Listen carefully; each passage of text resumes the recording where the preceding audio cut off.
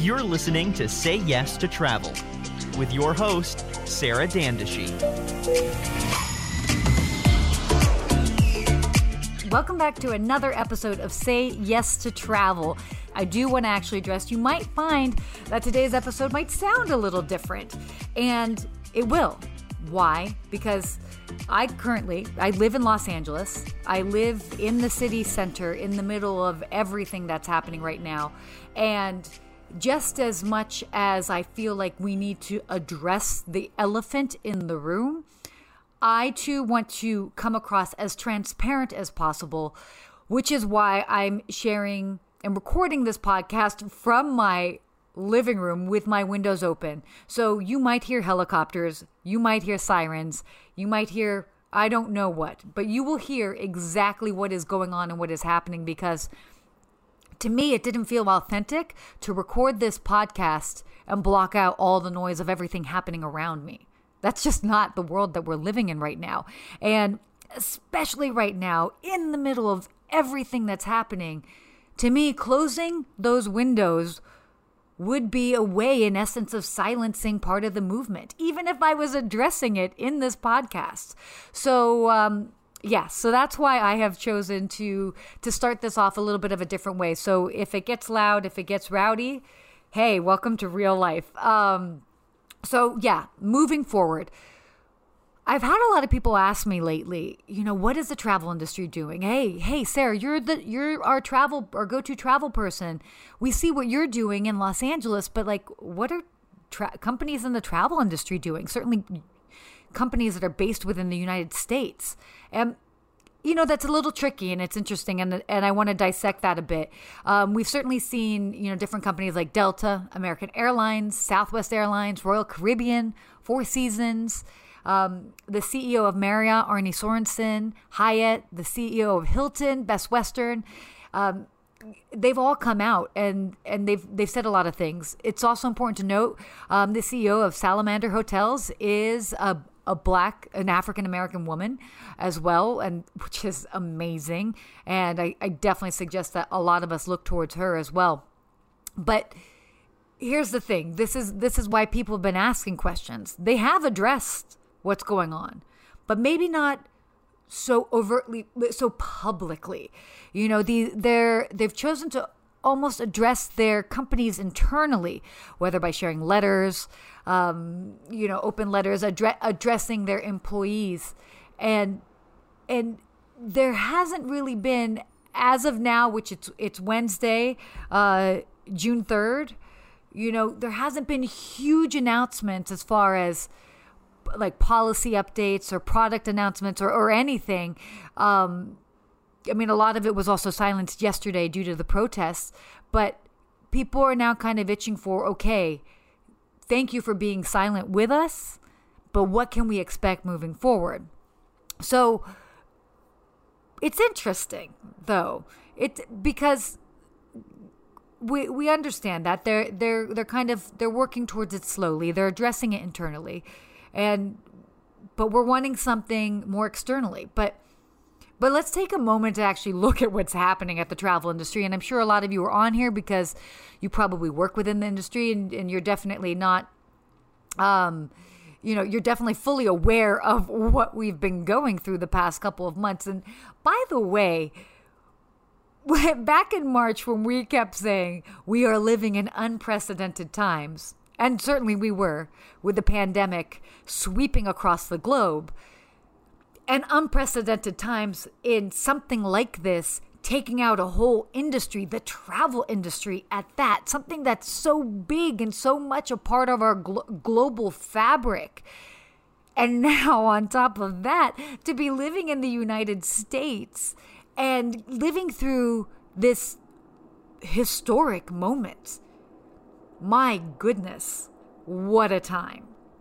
What a time. So I certainly hope that all of you are taking the time to, especially if you don't live within a major city, if you are taking a moment to fully understand what we are going through. Because I understand that you might live in the suburbs or you might live somewhere else, and maybe the ramifications on the travel industry hasn't felt super real to you. Maybe the energy and what's going on with the Black Lives Matters movement doesn't totally resonate with you because of a distance, and there's a sort of this distance really, and so just I urge you to try and bridge that gap and close that gap, because it is very interesting times that we are living in, and I feel that it almost does oneself a disservice to be a little bit away from it, because it's kind of electrifying. So stepping away from that, okay, let's look at the travel industry. We know what can we expect from an industry? What's fair to expect from an industry that's literally gasping for air, an industry that's trying to keep from drowning, an industry that's on the verge of bankruptcy? What's fair to ask? Because they're definitely part of the conversation of Black Lives Matter, for sure. But how can we navigate this? I mean, look, right now, it's very obvious. The U.S. travel industry is bogged down in its own business survival at the moment. They're just trying to survive. You've got thousands of hotels and restaurants closed. Airlines are grounded. Many that might not even reopen or fly commercially ever again. So they're trying to just figure out how to pay the bills. So, in regards to what's going on in the United States, what can we ask for? I think asking for money is not necessarily fair. We've seen Bank of America, they're dedicating money to different funds. Awesome. Okay. What can the travel industry within the U.S. do? Well, okay. If they're on the verge of bankruptcy and they're getting bailouts from the government, we can't ask them to donate money. But I think it is appropriate that we can make sure that they take that money for their employees and pledge to hire more people of color moving forward. And not only that, but promoting people of color from within, because this is to say, I mean, I think that's so much of what is, for those of us that work in the travel industry, why we love it so much is that we're part of the industry. Is you're working with people from around the world. You're working with people of different skin colors, of different ethnicities, of all of this. And that's part of the excitement and the beauty, I think, of the industry. But it's not to say that the travel industry can't do more. I mean, do they feel like their hands are tied? Like with big government bailouts, are big gestures too polarizing for the industry when all they really want is they need more customers? Not to say that that's an excuse by any means. I'm just exploring different possibilities. Are they even looking at taking a deeper look at themselves as far as how they're internally structured? Again, like what are those executive boards made up? What is the makeup of that? Like, is it an old boys club? Are there more people of color? Are there more women? Are there more minorities?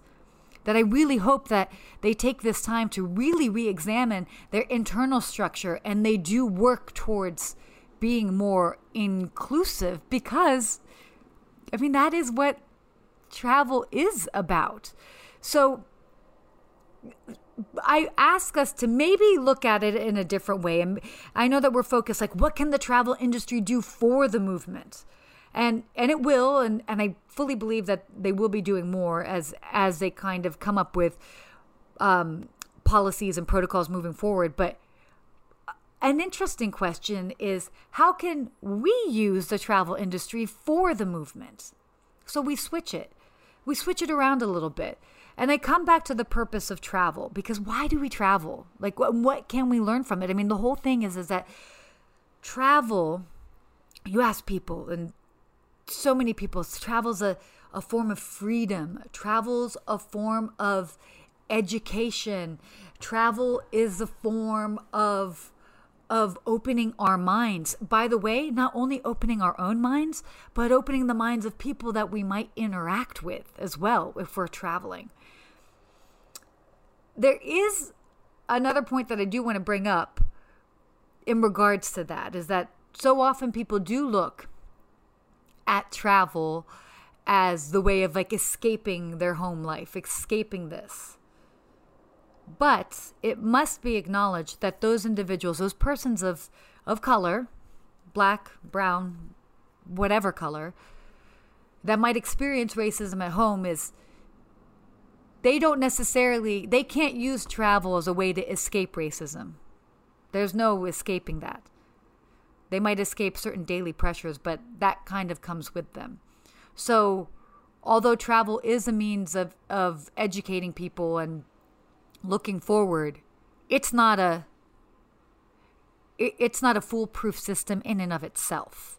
So I do want to acknowledge that, because I don't want to say that, travel is just the be all end all, although it is certainly helpful to the matter at hand, but it might not necessarily just be. There's so many levels and layers to it, and it was just important for me to address that. Really interesting article that Skift put out recently, and it was worthy of sharing. And I mean, here's the thing. They talk about it is, after all, the travel industry in theory should be built on inclusivity, because the foundation of travel is discovery and meeting and doing business with people from different cultures, races, ethnic groups, genders, and viewpoints, and breaking down those barriers. So we understand this is what the basis of what travel is built off of. But it can do more, and it needs to do more, because it isn't perfect. As we've discussed, so many of these companies, they talk the talk about diversity and exclusion, but their board members, majority of them are white men. It's too often this old boys club. So the other element to look at is even just in how they hire. A good number of their employees are minorities, different ethnicities, minorities, women, different sexual orientations. How can we examine it further? Especially in a time where right now, so many of those individuals don't have jobs within the travel industry. Because in a time where it's last hired, first fired, we're seeing a disproportionate number of women and minorities in the travel industry finding themselves, represented. They're distant. They're virtually unemployed. Like, it's a tricky time.